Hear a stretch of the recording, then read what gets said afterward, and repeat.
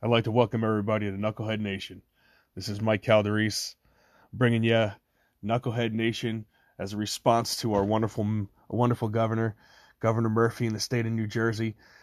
Had nice signs that said, "Don't be knuckleheads" all weekend. So I like to be a knucklehead every now and again. So I'm bringing you Knucklehead Nation. Knucklehead Nation's a response to a lot of government overreach, a lot of garbage that I see that's just going on in society that I really can't tolerate much longer.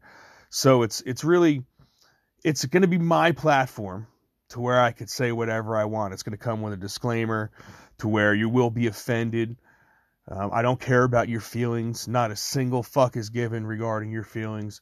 So if you're looking to get the raw truth, the honest truth, and you're tired of all the garbage that you see out there, come listen and we'll have some fun.